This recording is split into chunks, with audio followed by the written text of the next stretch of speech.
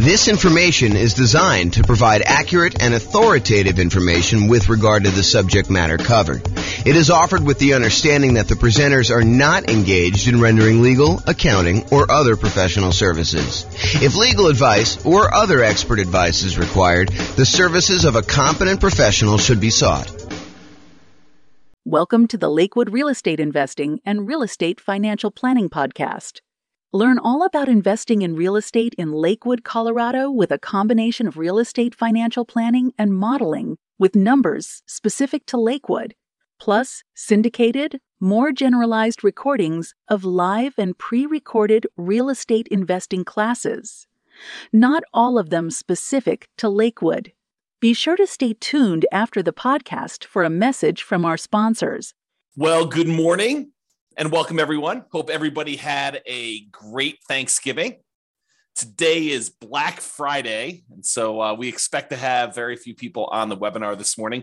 But the good news is I'm recording it, and I will publish it to the podcast and to the website afterwards. So today's kind of a really crazy, exciting class because this is sort of the beginning of a long thread or a long story of a bunch of different classes that we've got coming down the pipeline. And today is sort of like the introduction. It's like day one of many. So we're calling this Real Estate Nomad in Your City. And by your city, I'm going to allow you to pick your city out of a list of about 300 cities that we've already done modeling for. And if for some reason you're like, hey, listen, we really need to have whatever city it is, I probably could add another one if it's big enough. You know, I grew up in a city that had a population of about 300 people. And I can assure you, I'm not doing all the modeling and everything else for a city that size. But, you know, I don't know. I think we cut it off around 50,000 population. There's probably some on there that are a little less than that, but that was sort of the threshold. So I'm going to jump right into the presentation. If there are any questions throughout, please let me know. So here's what we're going to start with. First of all, before we get too far down the line, what is the Nomad real estate investing strategy? You may have seen the title and you're like, you know, what's Nomad? Never heard of that before. And so we're going to start here, but realize that just because this particular strategy isn't interesting to you, like you're like, oh, I'd never do that, or why would someone ever do that? Realize we're using this as a starting point because I think it's one of the better strategies for a lot of folks. And then what we're going to do is we're going to compare this strategy to all the other strategies that you've ever heard of in real estate investing. And I'll show you how they compare. And then you can make an educated decision as to which one you'd rather do based on the actual numbers and the details. So what is the Nomad strategy? So if you've never heard it before, Nomad strategy is you buy a home as an owner occupant, you move into the property, you get owner occupant financing, which is usually nothing or very little down, and you get a better interest rate than if you bought the property with 20% down or 25% down or 15% down as a non-owner occupant, as an investment property. So you get a better interest rate and lower down payment, but by moving into the property, by getting an owner occupant loan and moving into the property, you are required by the lender to live there for 1 year.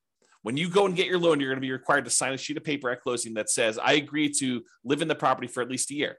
But after the year is up, you can convert the property to a rental. You can decide to keep it and convert that property to a rental property and then move into your next property with, you know, nothing down or 3.5% down or 5% down or 3% down, or if you want to, 10, 15, 20% down, and then live there for another year and then convert the another one to a rental. So the process for Nomad is you buy a home as an owner occupant, you live there for at least a year to comply with the requirements of the lender. Then you buy a new home, move into that one, you convert the previous to a rental, and you repeat this process until you reach the number of rental properties that you desire, whether that's 1 or 5 or 10 or 20, it doesn't matter. It's really up to you as to how many you want to do. Okay. So Nomad in your city. So my favorite part, I like collecting old real estate investing books. I like reading real estate investing strategies. I like reading, books and listening to podcasts and courses on real estate investing. And my very favorite part of all these real estate investing books and courses is when they model how the investing strategy would have performed. So a classic one of this is if you've not read it before, it's probably worth picking up. The strategy is a little bit dated and the numbers are definitely dated, but the book is called Creating Wealth by Robert Allen. And there's a whole section in that book where he lays out his plan for buying. I think the plan, it's been a while since I read it, but I think the plan was to buy 20 rentals and then sell off 10 of them and pay off the first 10. And I was fascinated by just reading that section of the book and the story of how you do it and the math behind it and how it all worked out and everything like that. However, the problem I had, even when it was written, that was not my market. That was a different real estate market than I was, had different prices, different rents, different taxes, different insurance, different discounts than I thought I could get at the time, different interest rates. So all of the numbers were different. And so I love these parts of these books. The challenge was it never applied to me.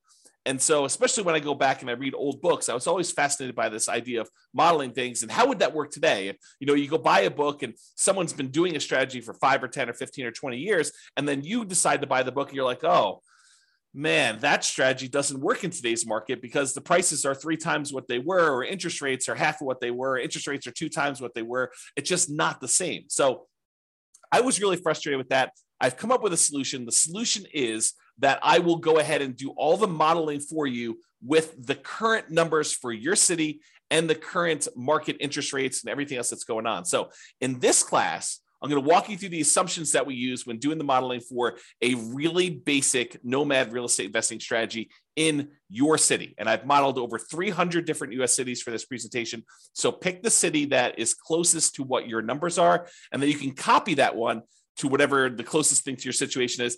And if you need to make some slight tweaks to the assumptions to better model your own unique situation, that is what you can do. So you're like, hey, look, James is starting this guy out with $10,000 in savings, or he makes $8,000 a month in income, and I don't have that. I have $4,000 a month or $4,000 that I've saved up, and I make $9,000 a month or $4,000 a month, whatever your numbers are. You can change them to see how the assumptions change. So for modeling Nomad in your city, and I'm actively working on these pages. So if you go here and if you're listening to the recording afterward and you're like, hey, that page doesn't look the same. Yeah, I'm working on it. So just realize that the screenshots I'm showing are like of today, but realize that they may change over time.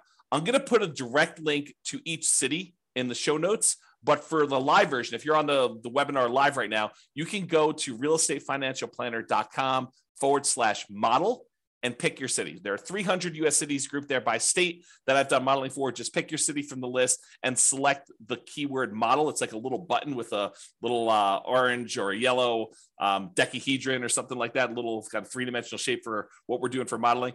And then select your city, and you can follow along with what I'm doing today. So once you get into your city page, what you're going to want to do is you're going to want to select the link that says Baseline Nomad. There's a whole bunch of other links that I've done modeling for already, but we're not covering those today. Believe me, this one's going to be long enough. The class is going to be long enough. You're going to be like, oh my gosh, there's crazy stuff going on. But go there and click on the link for Baseline Nomad. It's located right beneath where all the podcast episodes are. And if you click on that, you'll see the page that we're primarily going to cover today with all the assumptions. And that's what we're going to focus on. So go ahead and do that if you're kind of on live, or if you're in the recording. If you're listening to this, you want to go back and do it later, you can go do it later. Just go look at the show notes later. You can go link through there. You'll get plenty of stuff from just listening to the audio if you're listening to just the audio. But if you're on live and you want to go check it out, you can. When you go to that page, there'll be 2 different versions of the page, whether you're logged in or whether you're not logged in. You can go create a free account and log in if you want to and see the logged in version.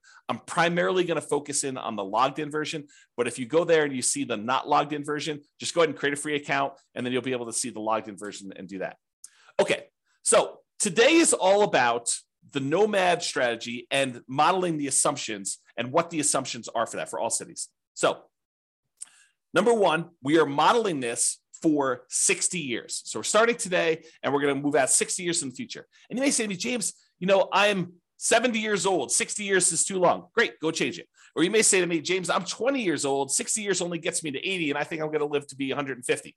No problem. You can go change that too. Okay. So all these assumptions that we're going to talk about, you can change, but I'm telling you what the assumptions we use that I use for each city so that you can see exactly what we did. I used a 20% effective income tax rate. This is not your tax bracket. This is like your overall average of all the rates, weighted by what they are, your effective income tax rate. I used a 3% inflation rate. And as soon as I say that, people are like, 3%? Inflation's like 8% right now. That's what we've been seeing. That's where you're in this period of massive inflation. 3% doesn't seem reasonable. Yeah, I know. But 3% is what the long-term average has been. The Fed has stated they want to keep the inflation rate at 2% per year, but we've been seeing historically over a very long period of time about 3%. So I use 3% just to kind of get an average for the whole thing. Of course, you could change it if you want to. Now, I've also used 7% mortgage interest rates. And if you're listening to this a year or 2 or 3 or 4 after, and you're like 7%, were interest rates really that high? Yes, they're about 7% right now. Actually, they've come down a little bit in the last week or so. And so the rates have dropped the tiniest bit. And I probably will go rerun these things in order to change the rates. But I modeled this like, I don't know, I think I ran this about a week or 2 ago, and I used 7% because that's what the rates were at the time. And as they change, I can go back through and rerun all these for all the different cities, so it'll change your number. So another thing to point out, if you're going here and you're looking at a chart and you're saying, James, you said that, X number of people or this dollar amount was true for this, realize that these numbers can change over time as I go back in and I change the interest rate so that I update it for you and whatever is going on in the current market. Okay. It does take, I want to point out, it's not like I click a button and all these things change instantly. In order for me to remake all these models and do all the math again, it takes many, many hours. So this is not something that I would, and it cripples the server when I'm doing all the computations and creating all these charts and doing all the analysis for you. So it's not like I'm going to do this change every day. I wake up in the morning and I'm like, oh, interest rates are an eighth of a point higher. I'm going to rerun everything for you. No, I'm going to wait for it to change pretty significantly before we get to that point. Okay. And then I've also used a 4% yearly safe withdrawal rate as my assumption here. Some people would argue 4% is too conservative. Some people would argue it's way too aggressive. 4% though is the idea is if you have a certain amount of money, like $1 million in the bank, invest in stocks and bonds, let's say, and you want to know how much you can, in quote, safely remove each year, safely withdraw each year to spend. This is the amount that we've defined. There's a whole, I'll do much more classes on this and you'll kind of hear about it as an idea. But the idea is that I used 4%. If you think it's too conservative, go ahead and bump it up. If you think it's not conservative enough, you can kind of crank it down and it will rerun all the math. Okay. I got to start telling you about where things change, how my calculations change based on what city you're in. So I use this idea as your target monthly income in retirement. How much do you need to be making from your investments in order for you to consider yourself to be financially independent? So what we refer to as your target monthly income in retirement. And I've got kind of 2 flavors of this. I've got the minimum target monthly income in retirement, which is sort of like lean fire, if you're familiar with that concept, or some people just call it fire. And then the ideal target monthly income in retirement, what people might call a fat fire, or like you living it up really, really well in retirement. You've got more than enough to kind of meet your total kind of criteria there. So we either looking at minimum target monthly income retirement or the ideal target monthly income retirement. And these consist of, like, how do you know if you've hit that number? Well, it's all the passive income you have from things like Social Security or any pensions from like jobs or anything like that, or if you bought annuities, any annuities you have, plus all the net cash flow from all your rental properties. This is after all your property management, your taxes, your insurance, your mortgage payment, a vacancy allowance, like all that stuff. Any net cash flow from those count towards your target monthly income in retirement. Sorry, I had to take a drink. And in addition to that, your yearly safe withdrawal rate times any money that you have invested in assets, like your stock market stuff or your bond stuff or whatever it is. So a combination of all 3 of those things, any passive income, Social Security, pensions, annuities, those types of things, net cash flow from rentals, and then any yearly safe withdrawal rate times your invested assets. The sum of all of those combined determines whether you have achieved your minimum target monthly income retirement or you have not. So if it exceeds that, then you are financially independent. Your assets are producing enough for you to live on. If you're underneath that, then you haven't quite reached that yet. Now, the target monthly income in retirement is different for each city. And you're like, why is it different for each city? Shouldn't everybody have a target monthly income of $5,000 a month or $10,000 a month or $20,000 a month? And that is the problem, right? The problem is somebody living in, I don't know, Detroit, Michigan might have a very different monthly number than someone living in San Jose, California.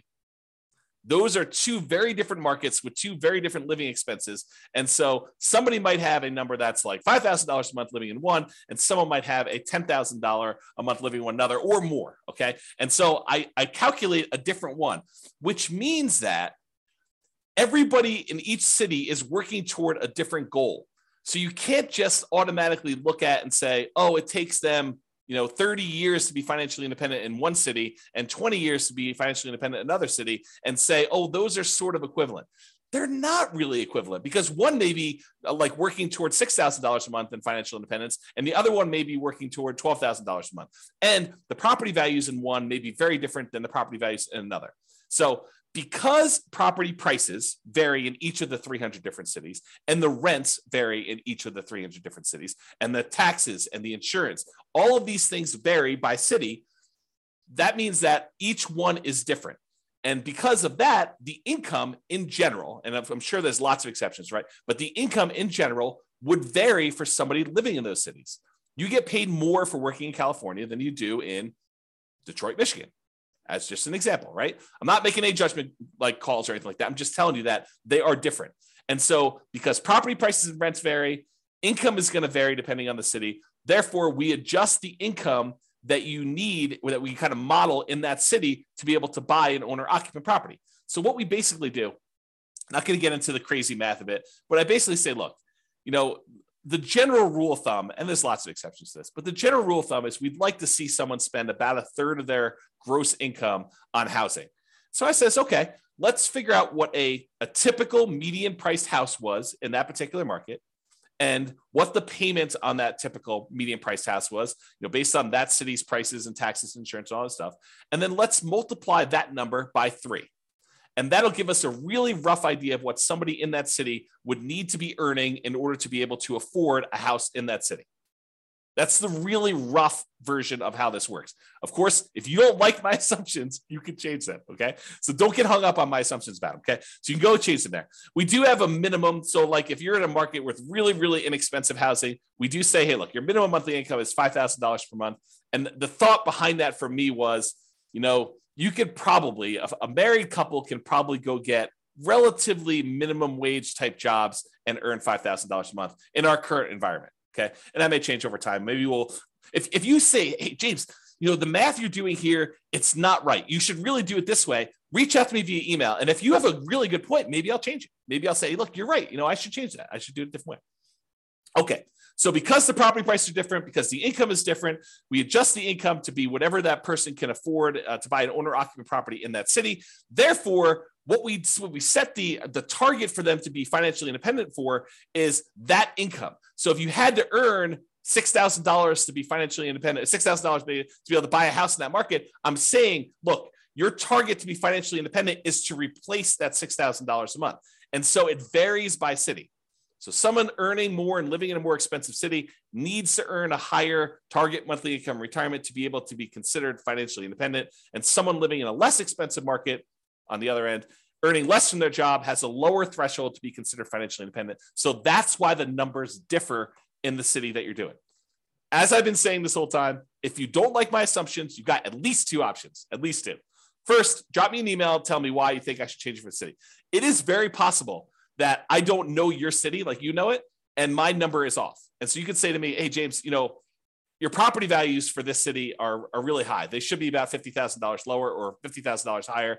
Please change it. And I'll go look it up and we'll talk about it. And if I say, yeah, you're right, I should do that, then we could change it. And everything else in the future will be done that way. Or the other option is, and this is the one where you don't even have to contact me. You just copy the scenario for your city, the link I already gave you, to your own account and change any of the assumptions to better match your reality. You can get a discount. Great. You're buying lower price properties. You're buying more expensive. You make more. You're starting with a different amount. Awesome. You can modify any of those things to your situation and do that. That's what's great about being able to do this. I give you a starting point, but then you can model it yourself. Okay. So what income, target monthly income and retirement did I use for your city? If you're on your city's page, again, go to that realestatefinancialplanner.com/model, or I'll put a direct link in the show notes to your city, but you can go there and get that done.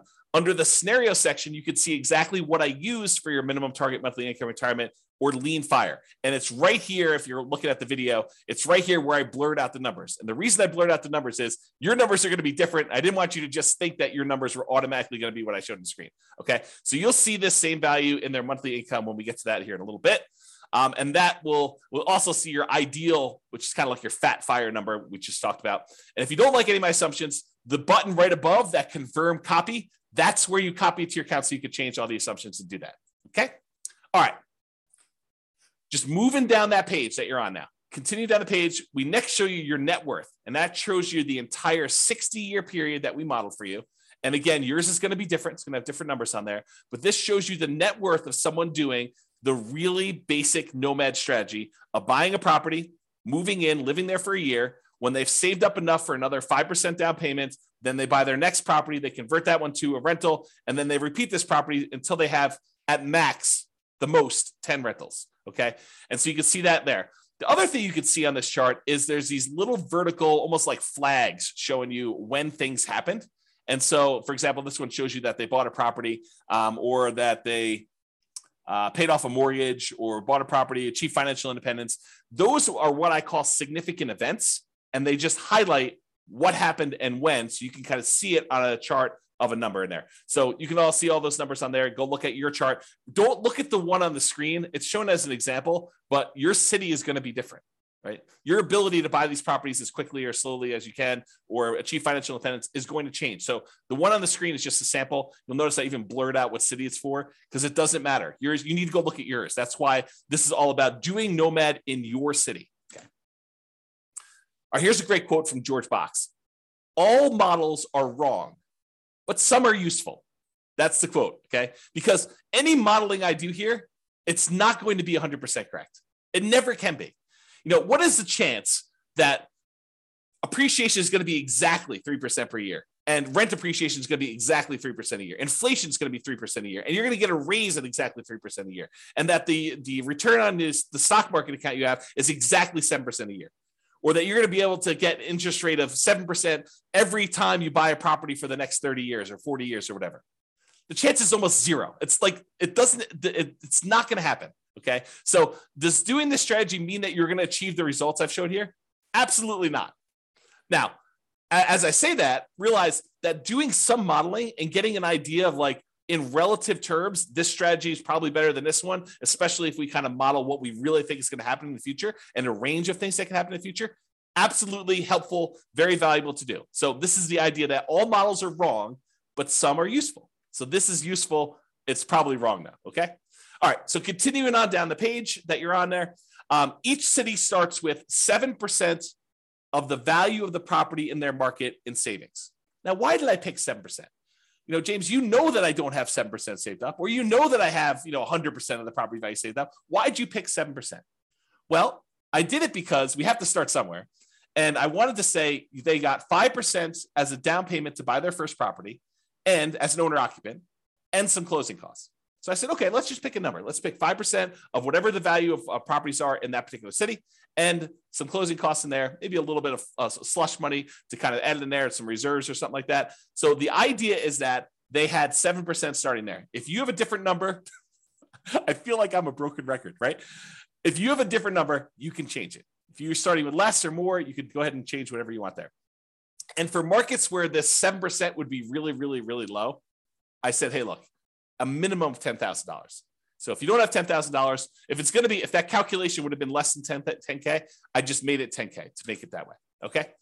All right. And to simplify the modeling, we're assuming that you're keeping all of the money in a single, what I call a all-in-one account. And that all-in-one account earns 7% per year. Now, in reality, you know that you're probably going to have a checking account, maybe a savings account, and maybe a brokerage account where you kind of keep a little bit of money in your checking account, some more money in your savings account, and then the majority of your money invested in some type of brokerage account, stocks and bonds and mutual funds and whatever else you're going to do in there, so that you've got kind of these three accounts. But rather than track three different accounts and then say, okay, I'm moving money from one account to another account, I just said, look, we're just going to sort of put them into one bucket, and we're going to call that this all-in-one account, and we're going to say that whole thing earns 7%, because maybe your checking account earns 0 or 0.1, and maybe your savings account now earns, 2%, and maybe your brokerage account earns, 6, 7, 8, 9, 10%, whatever it earns. And I'm saying, look, if we average all those together, it's probably going to be about 7%. So I just said, let's put it all in one account, make things really simple. All the money from all the rentals goes in there. All the down payments for all the properties comes out of there. Any money you've got sitting in there is kind of just earning something. So I said 7% for that. It's in this all in one. That's how it works. Now, this is really important and a really important concept for you to understand, because we're going to get to some stuff here in a minute. Okay. If at any time during the modeling, you run out of money, where that all-in-one account goes to zero, right? Like you have negative cash flow and you're not saving enough from your job to be able to kind of hold the property or something like that. If you run out of money in that all-in-one account, we show that in what we call the default cash account. The default cash account is a magical account that keeps track of how much money you needed to add from outside the system in, okay? So it's our way of saying, look, if you ran the model the way that you set this up, and you don't have enough money to do it because you have negative cash flow, or you had this, some type of drawdown, or whatever happened there, and you ran out of money, this is the account where we track how much money you ran out of and how much you needed to add it. So that's sort of the model. We're going to talk about this here in a little bit, because this is sort of like, if you're in a market where it's really, really hard to make properties cash flow, especially if you're only putting 5% down, you're buying these properties as a Nomad, then you may run out of money. And then we want to keep track of how much money in addition you needed in order to do this. And there's other things we're going to do in future classes. We're not going to do it in this class. I wanted to give you like a baseline and make everyone as close to apples comparison as I can, realizing that every market's different. Every market has different prices, and you got to kind of change some stuff up. So I tried to make it as close to possible as we do this, but realize that they're not all the same. And so when we do variations and we do this different modeling, and you kind of see certain accounts losing money or needing more money or something like that, that's what we're going to get to. And I'll show you some charts here in a little bit. Okay, just moving down the page, it shows you two different charts. Shows you the all-in-one account, which most of the cities are going to show this a similar curve, where you start off with very little money, and as you put down payments down there, the account balance drops. But then eventually you get to the point where you've stopped buying properties, or you have a lot of cash flow, and it's not a money issue anymore, and your account balance continues to grow and kind of continues to grow exponentially up like this. But then some of you are going to have this default cash account where you ran out of money and you needed to add more money to the system. And this one shows you that over, about 20 years or so, you needed to add $25,000 to the system in order to do the model. So you'll be able to see that all in your particular city, okay? All right, continuing on with accounts. So below the chart, it shows the starting assumptions for the account and how much we assume you started for in your city. So it shows you the name of your account. The blurred out thing that I'm showing you that I circled is how much you're starting in your account balance. And again, that's 7% of the property value. That's what we use as a default, with a minimum of 10K. And then what the return is at the start, the 7%. And then we also put in here this kind of like what your asset type is. And the only place this is really used, at least right now, is in when you're doing your asset allocation. When you want to say, James, what percentage of my net worth is in real estate? What percentage of my net worth in stocks? Or what percentage of it is in bonds? You can do that with the software. And so what we said is this all-in-one account, we've classified that as sort of stocks. Even though in reality, as we talked about, it's probably a little bit of that is really your checking account, a little bit is probably your savings, and really the majority of it is probably stocks. We just said, look, this is all stocks, and we just kind of labeled it that way, okay? And when you go look at your asset allocation table later, it'll look like this, and the reason why I show this is just so you can see that. It shows you what percentage is stocks, what percentage is your bond-like real estate equity, and what percentage is your real estate equity. And I'm going to make a note to include this class in the show notes where I talk about I think I called it asset allocation for real estate investors. I make a note to include that in the show notes in case you want to dive deeper into like asset allocation for real estate investors and stuff like that. Okay, let me get a drink quick. Is this good stuff? You guys are all turkeyed out from your Thanksgiving Day meal? Okay. Continuing on. So after the account section, there's the property section. So you see all the details and the assumptions about the properties. If you had more than one property, we would show those different ones here. But for this one, since we're buying basically the one owner-occupant property, we're moving in, we're living there for a year, and then we're converting it to a rental when you buy the next one, we're using one templated property in order to replicate this. So right below the property headline is this thing called the cash flow power meter. And the cash flow power meter shows you how well right now, like when we set up the property, not like 1, 5, or 10 or 15 years from now, but right now, if you could rent this property out, how well it would cash flow.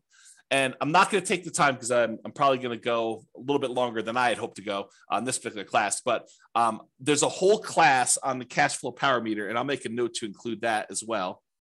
But this shows you basically with a little visual gauge of how well the property is cash flowing, whether it has really negative cash flow, whether it has negative cash flow, including or not including the depreciation benefit, or if it has negative cash flow, if you had a professional property manager, or if you have positive cash flow, even with a professional property manager, it kind of shows you where you are in that. And so that shows on the page for you so you can see it quickly. Okay, let's go through the property assumptions. And the property assumptions for your model it's made up of values that are the same no matter what city you're in, which I'll talk to all about those, and then which ones change based on city. So the city and state is going to be based on wherever you are. The property is a dynamic, reusable template of property that we could buy multiple copies of using rules. That just tells you that we're going to take one property and we're going to be buying the same property. And that property is going to be increasing in value as you buy it. So you're not buying 10 properties at, $100,000 or $200,000 or $500,000 or whatever prices are in your city. It's going to be $100,000 today, but a year from now, it's going to be $103,000. Next year, it's going to be 106 and change. It's going to be, 109 or whatever it is. So the property values go up. So you're buying more expensive properties as we model this, and the rents are going up and all that stuff is being calculated for you. But this is what it is at the start. We're going to use rules in order to determine when we buy and sell these properties, which you'll see here in a second. And we're not selling this property. So in the really basic model, all we're doing is acquiring properties and letting them cash flow. When we do future stuff, and this is where we're heading with this, this is why this was class one of a whole series, is in the future ones, we're going to say, look, we've got all this equity in properties, which we're not really making money on in our calculations for financial independence. What if we sold off some properties and paid off other ones? Well, that's super interesting. So when we do these different variations in the future, all these different kind of like alternative scenarios on the baseline scenario, you'll see me do things like buy 12 properties and then pay off, 4 of them, buy 12 properties and sell off half of them and pay off the remaining ones. We'll do stuff like that in the future, or pay off properties with cash flow, or sell off all the properties and invest in stocks. We'll do all the different modeling so you can see it. Not today. Just too much stuff to do today. Okay. So what account are you using for your down payment, your income and expense for property? We're using that all in one account, earning 7% per year. And then here's one that changes based on your city. The property value is X, and the purchase price, we're basically saying that you're buying the properties for full value, which we'll do models where you buy at a slight discount or slight premium if you're in a hot market. And that goes up at a rate of 3% per year. So we've assumed all cities are appreciating at the same rate, which may not be a great assumption, honestly, right? Because some markets actually appreciate a little bit better than others. Some appreciate a little bit worse than others. And so you may want to go in there when you're doing your own modeling, copy it to your account and change that assumption. But for the sake of this, of today and our baseline modeling, everyone goes up at 3%.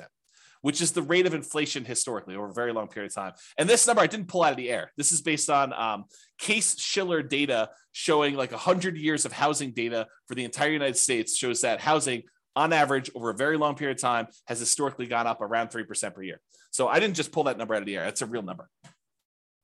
Down payment, 5% of purchase price for down payment. And then I assume 1% of the purchase price in closing costs at the time of purchase. So you got those two in there for the assumptions. I've also assumed that you were unable to negotiate with the seller to get the seller to pay any of your closing costs. In a really soft market, you may be able to get a seller to pay some of your closing costs. In a really hot market, it'd be really hard to do that. Page 2, property assumptions. Okay. 7% is the mortgage interest rate with a term of 360 months. So a 30-year fixed rate, 7% mortgage interest rate. And a week ago, that was probably a really good number, a little bit more than a week ago. But today, it's probably a little bit lower than that, right? It's probably in the high 6s. And so I'll change those. If you go and you're listening to this recording, it may be different by the time you get there. But it doesn't vary by city. I want to point that out. All the interest rates for all the cities that we're modeling are all the same. Because you put less than 20% down, you have private mortgage insurance, which I'll make a note to put in the private mortgage insurance class in the show notes. So you guys will have access to that in case you want to look at it. So private mortgage insurance at a rate of 0.85% of the initial loan amount until the loan to value drops below 80%, and then it falls off. So we're assuming you're getting a conventional type of loan where the PMI drops off at 80%. Now, this next one does change for your city. X dollars per month in rent, but rent increases at a rate of 3% per year. So your city is going to have whatever rents are for your city. And again, if you're like James, your numbers are off, let me know or change it yourself and you can go do that. But I use rent data from a source. So I actually pulled rent data. This is not me just arbitrarily picking a number. And it's not me saying, hey, I'm using the 1% rule or 2% rule or 1.5% rule or 3% rule or whatever. I'm not using rules of thumb. I'm actually using data. Okay. Next one, 3% of the monthly income is the assumed vacancy rate. I didn't pull vacancy rate data. You could argue that maybe I should have, or you could say, hey, look, if you're doing property management correctly, you're starting at least 60 days in advance of your property going vacant before you find your new tenant. You're requiring notice. You're doing all the things that we normally teach you in the property management class. A 3% vacancy is probably your target anyway. Okay. Ideally, we're trying to do 0%, but in reality, if we're going to stay about 3%, that's pretty good because you have unexpected things come up with tenants, right? So 10% of the monthly income is the assumed maintenance rate. You could argue that's low. You could argue that's high, depending on types of properties you're buying. But it's the same for every city. Changes by city, X% of the value of the property each year is the assumed property taxes rate. So I did go look at what property taxes rates were per city. This honestly is one of the numbers that I'm less sure about.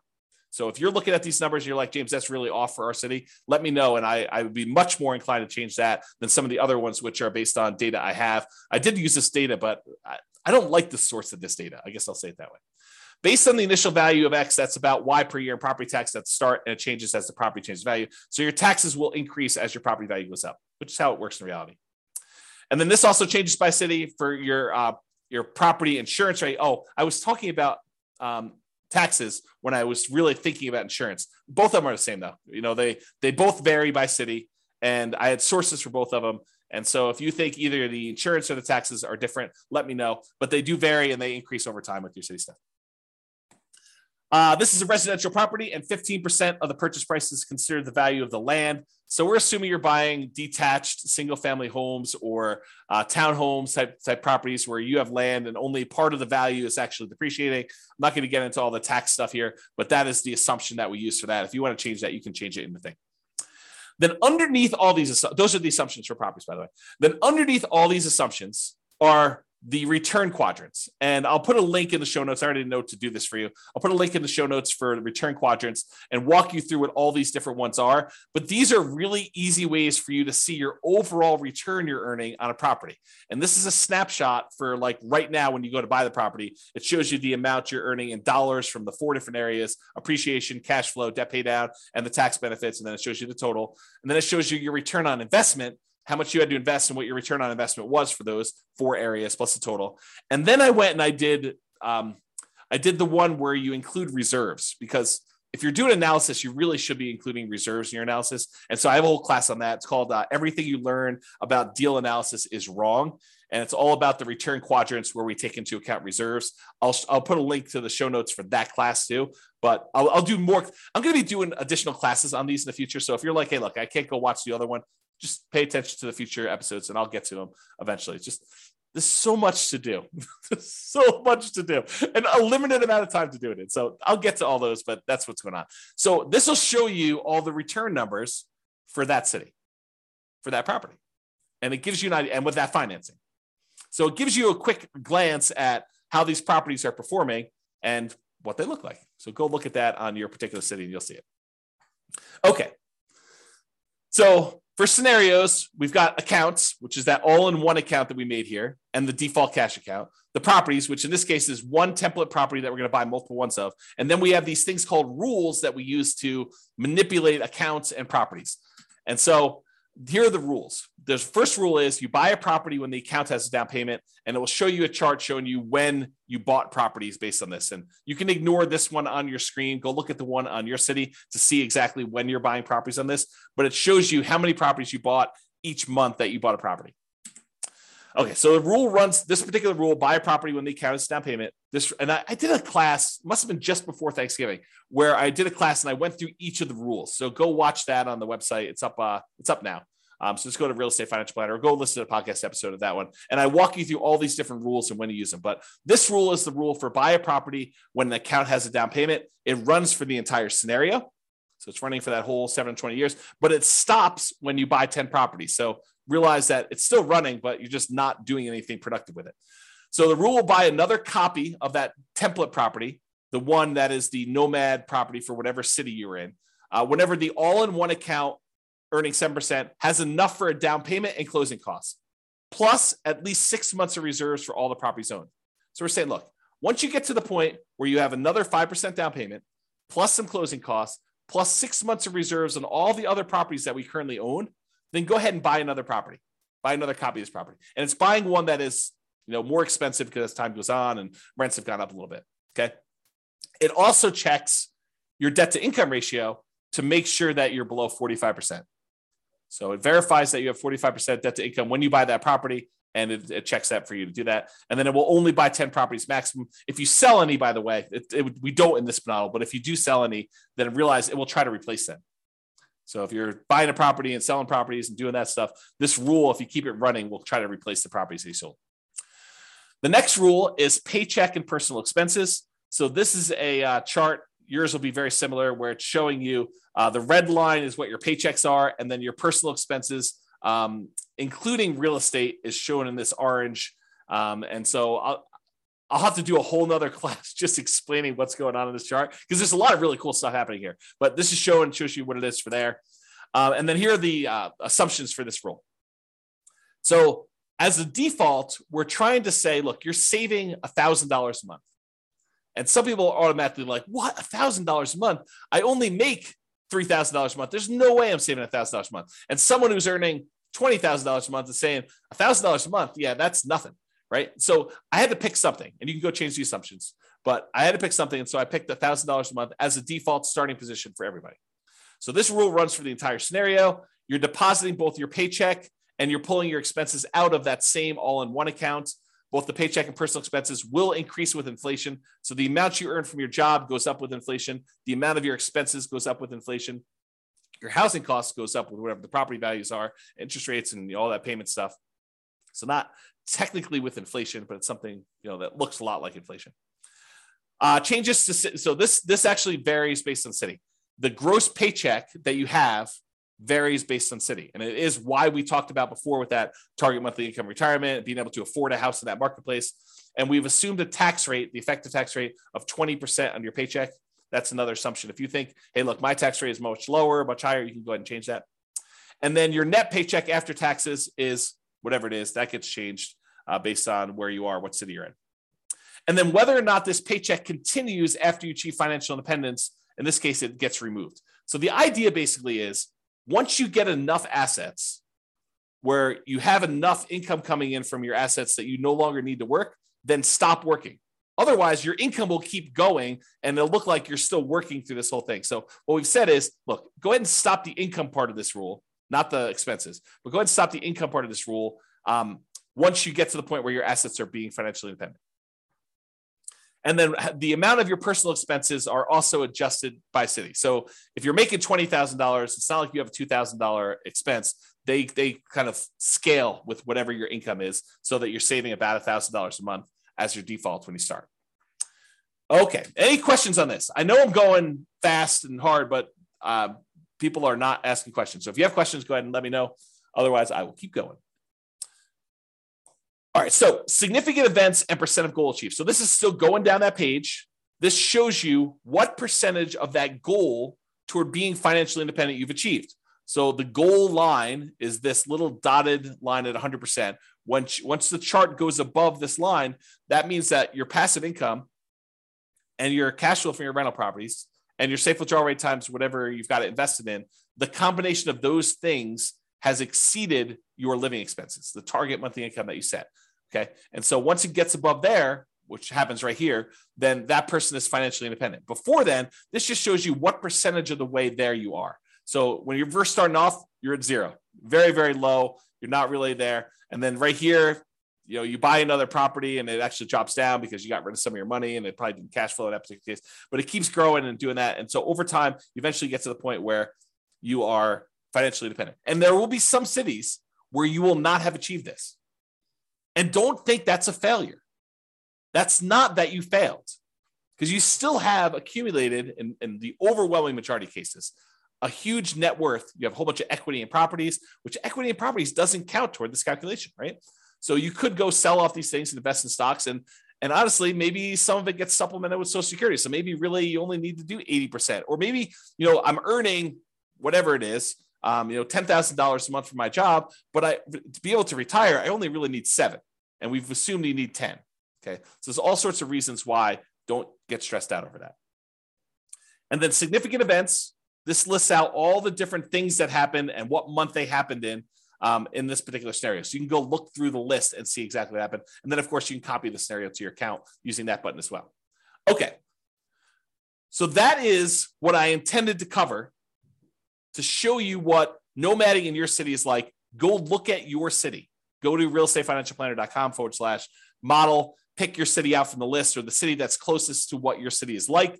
Go look at the details, copy into your account, do all the changes and stuff like that. This is the starting point because once we get here, I'm going to start comparing Nomad to buying 20% rentals, buying 25% down rentals, buying free and clear rentals, buying a property to live in, but then buying 20% down rentals, or buying Nomad properties and paying them off faster, or buying Nomad properties and selling off half of them. I'll do all these variations for you, and we'll kind of go over those in the podcast. But I wanted to give you an idea of like what the baseline is, what the baseline assumptions are. That way, next time, I don't have to go through all these assumptions again. I can just say it's exactly like your baseline, except we change these 2 things. That is why this class exists. It's to give you the baseline so that you understand it, all the baseline assumptions. Then when we go compare them, I'll be able to say, doing this strategy versus this strategy gives you this much more net worth. It's this much more risky because we'll do some measurements of risk. This one has more cash flow. This is a better strategy. Or this is a worse strategy for you. We can go through and do all those different things. However, now that I've done that, I've got some bonuses. I've got some really cool stuff that I want to show you. It'll take, hopefully not very long, 5 minutes or so. But then I've got some really crazy stuff to share with you where now that I've done modeling for all 300 cities, I can share with you stuff that I don't think exists. And so this is the idea, right? I told you earlier, my favorite part of reading these real estate investing books is when they give you the model and they show you how it worked. The problem with doing that was they picked the city where they were doing the model, and that's not my city. And so my numbers are all very different. And so the question I've gotten in the past is, James, because I've been teaching Nomad stuff primarily in Northern Colorado for, a decade. Probably about a decade. So the question is always, does Nomad work in X city? Or it only works here because of blank, right? So I said, okay, now I finally got data and I could show you, does Nomad work in these other cities and what's the problem with it and how can we fix it and stuff like that. So let's go ahead and do some summarizing of what it looks like. So this is now a chart showing you each dot represents one of those 300 cities. And on the bottom, it shows you the price of properties in that market. On the left-hand side are really inexpensive properties. On the the left-hand side, it's all really inexpensive properties, cheap properties. On the right-hand side, it's all very expensive properties, okay? But up and down, it shows you how many months it took you to be financially independent in that market, knowing that the property values are more expensive and I got to earn more money, so I got to replace more money. So all the assumptions I told you about earlier, they're all included here, okay? But this chart shows you that there are definitely a whole bunch up here that did not achieve financial independence. They never got to that 100% mark by month 720, by 60 years in. That's the end of when we modeled. We modeled 60 years, okay? So there's a whole bunch that did that. But it's not exclusively really expensive markets. It's true that the really expensive markets, the ones that have really expensive properties, they were more likely to be up here, in my opinion, right? Just looking at the data, looks like these ones were not achieving financial independence. But there are plenty of ones in these lower price markets where they did not achieve financial independence either. So as we go through doing these variations, we are going to address that and how to solve those issues of being in a market where, look, it didn't get me to financial independence doing the regular baseline scenario of Nomad in 60 years. Well, let's figure out how to solve that. So we'll do that in other classes, okay? But also to point out that just because it didn't get 100% of what the income you were earning and replace that doesn't mean it was a failure. And I'll show you here another chart that shows you net worth and how net worth is pretty extreme in some of these markets. And so just because you only have a net worth of whatever, $3 million, $5 million, doesn't mean you failed, right? This is still a really good strategy. And then you may have to do some other things or kind of readjust or whatever it is there. But I wanted to show you that there's a whole bunch of these that achieve financial independence. There is a slight skewing where in these less expensive markets that they achieve it faster. In these more expensive markets, they achieve it a little slower. But part of that is when you only have to achieve a goal of $3,000 a month, because that's what your target monthly income retirement is, or $5,000, whatever the minimum was, then it's easier to achieve in some ways. So because the prices of houses gets more expensive, it means you need to achieve a higher level of standard of living in order to be financially independent. So I just wanted to show you this kind of summary chart showing you how Nomad has performed in all these different markets. And then if you want to drill in, go look at your city, because that's what we did. So each one of these dots is one of those cities that we got to put up there. Okay, so that's there.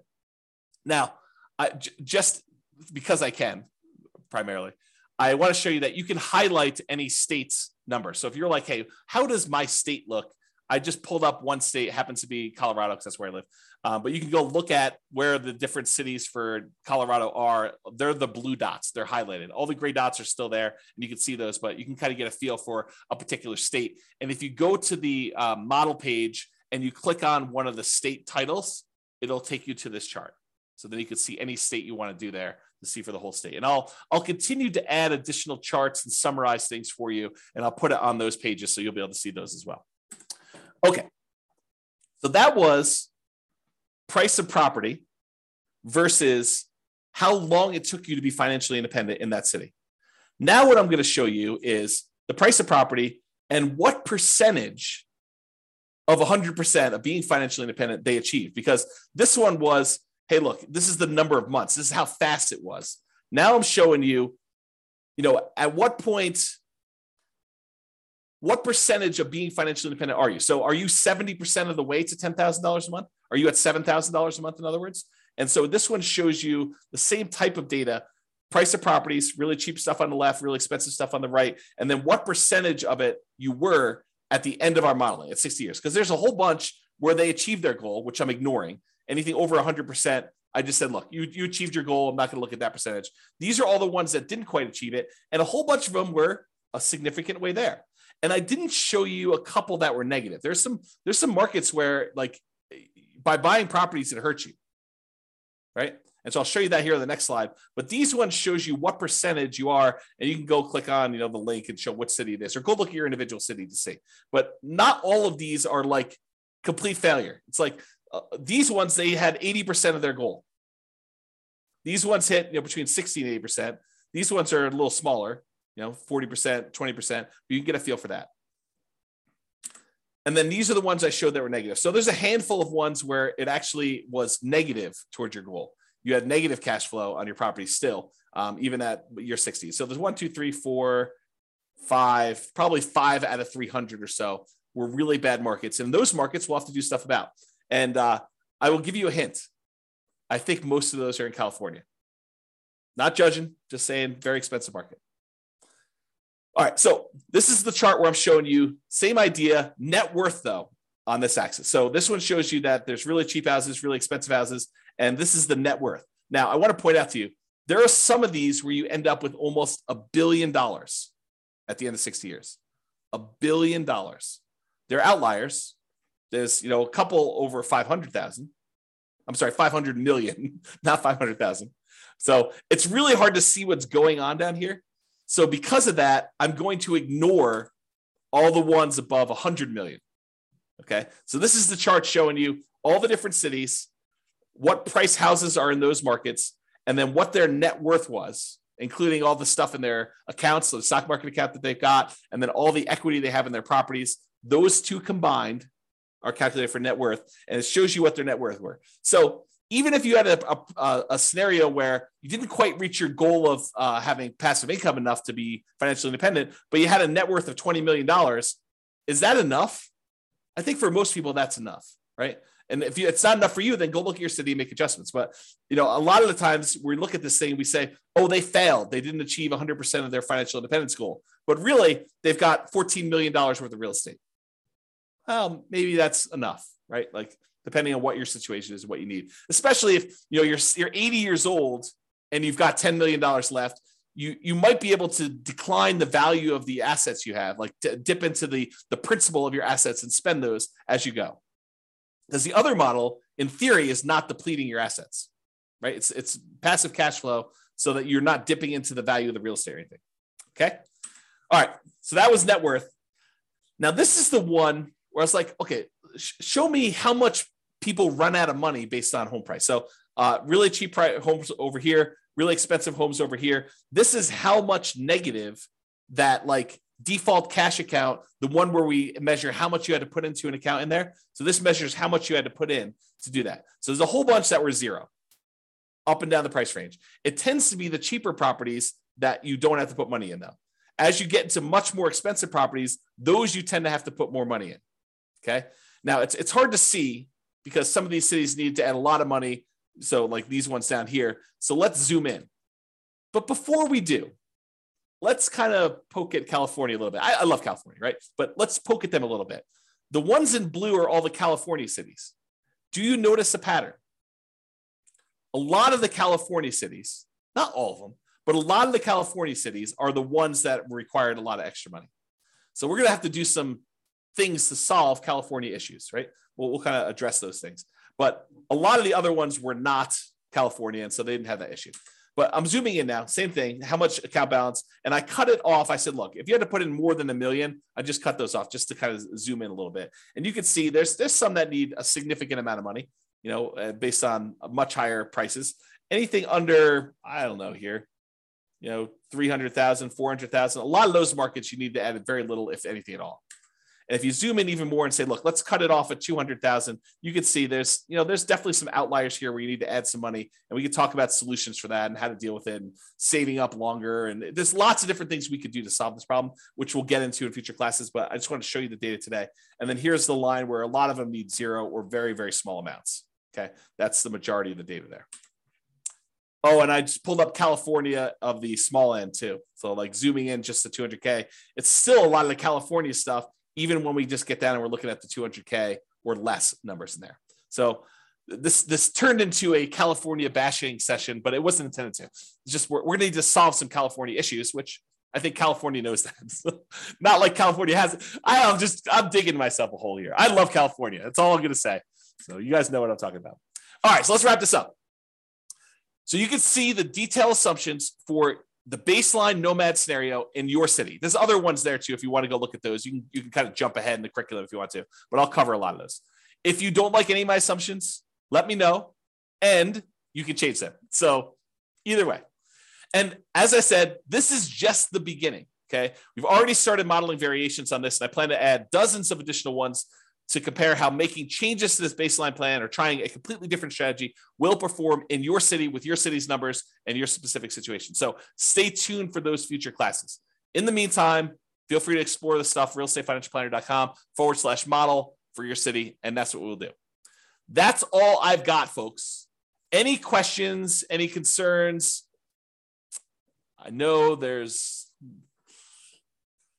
I went fast. Anything coming up? Okay. Well, if I got nothing, I'm going to get off because I'm going to go grab myself breakfast. This is the day after Thanksgiving, and I'm going to enjoy a leisurely breakfast this morning. But I want to make sure I got this out for you guys. So hopefully that was good. Thank you all for coming. I appreciate it. Thanks for listening on the recording. I will talk to you all soon. Bye-bye for now. With home prices up, mortgage interest rates up, and rents up, but not quite enough to counteract the higher prices and interest rates. Cash flow on rental properties in Lakewood is harder than ever. Book a call with the Real Estate Financial Planner to apply our proprietary 88 strategies to improve cash flow on your rentals. See the show notes for a link to schedule your call and improve your cash flow today. If you're a real estate agent, lender, or professional in Lakewood that wants to help our real estate investor listeners, consider reaching out to learn about collaboration opportunities with this podcast. We'd love to add more value to our listeners by having you assist our investors buy, sell, and finance their real estate investments. See the show notes to schedule a call to discuss collaboration opportunities.